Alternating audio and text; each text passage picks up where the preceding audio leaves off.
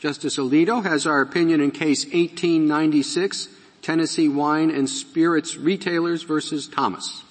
This case concerns the constitutionality of a provision of Tennessee law that imposes a durational residency requirement on all applicants for a license to operate a liquor store.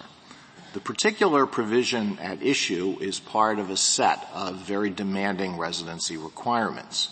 One provision precludes the renewal of a license unless the applicant has resided in Tennessee for 10 consecutive years.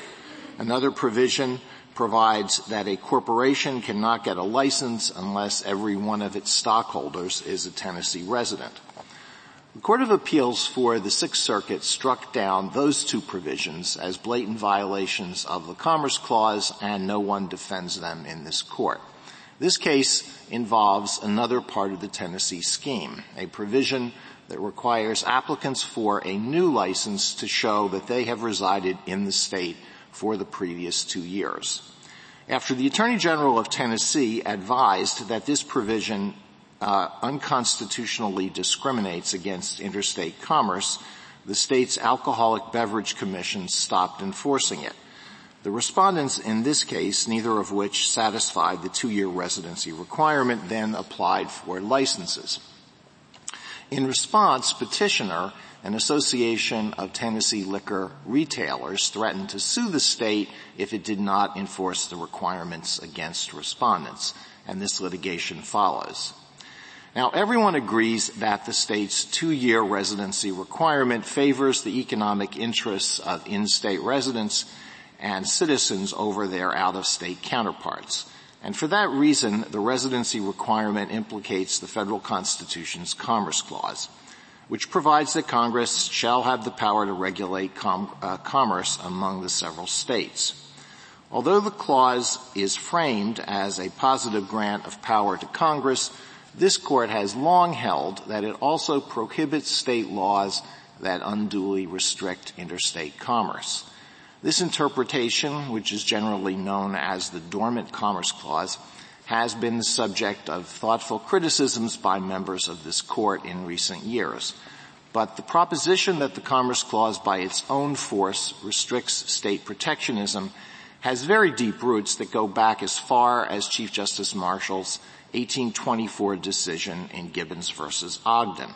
And that is not surprising. One of the main reasons for calling the Constitutional Convention in Philadelphia in 1787 was to remove the trade barriers that had been erected by the states during the Articles of Confederation.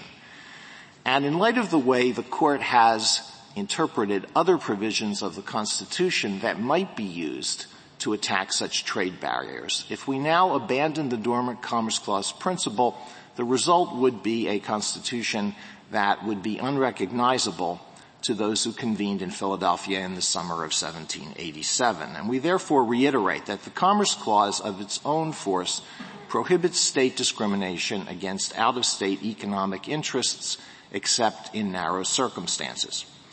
In this case, there is no question that the residency requirement discriminates against out-of-state interests, and therefore it would violate the Dormant Commerce Clause if it applied to goods other than alcohol. But because the requirement concerns the sale of alcohol, it is argued that the provision is shielded by Section 2 of the 21st Amendment. And to understand this provision, it is necessary to recall a bit of history.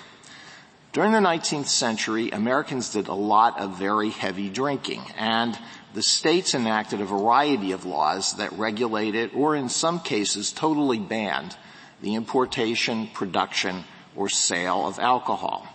Many of these laws were challenged in this court under various provisions of the Constitution, and Congress enacted 2 important statutes that were designed to permit individual states to ban alcohol if they so chose. This history is recounted in some detail in the opinion of the court, but to make a long story short, the result was basically this: a state, in the exercise of what was known as its police power, could regulate alcohol as it saw fit for the purpose of protecting public health and welfare. but its police power did not allow it to enact laws for the purpose of giving an economic advantage to its own residents. That was where things stood in 1919 when the 18th Amendment was ratified and the importation, production, and sale of alcohol was prohibited throughout the country. By 1933, the country was tired of this experiment and the 21st Amendment was adopted.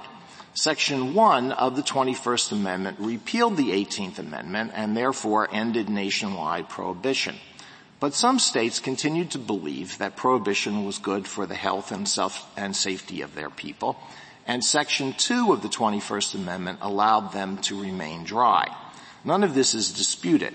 What is disputed is just how much leeway Section 2 gives the states. And in particular, does it allow them to restrict alcohol not to protect the welfare of the public, but solely or predominantly for the purpose of giving in-state businesses an advantage over their competition from out-of-state counterparts? We conclude that it does not. As we have said in prior cases, Section 2 basically constitutionalizes the authority that the states had before prohibition, and that did not include a license to enact protectionist laws. Once this is recognized, it becomes clear that Tennessee's residency requirement cannot be sustained. The provision discriminates against non-residents and has, at best, a highly attenuated relationship to public health or safety. The Association of Tennessee Retailers argues that the provision does serve the public interest in several ways, but all of these arguments are weak. I will not go through them all here, but I will mention what may be the association's leading argument, namely that liquor store owners who have resided in Tennessee for the past 2 years are more likely than out-of-state owners or newcomers to know and care about the communities that their stores serve.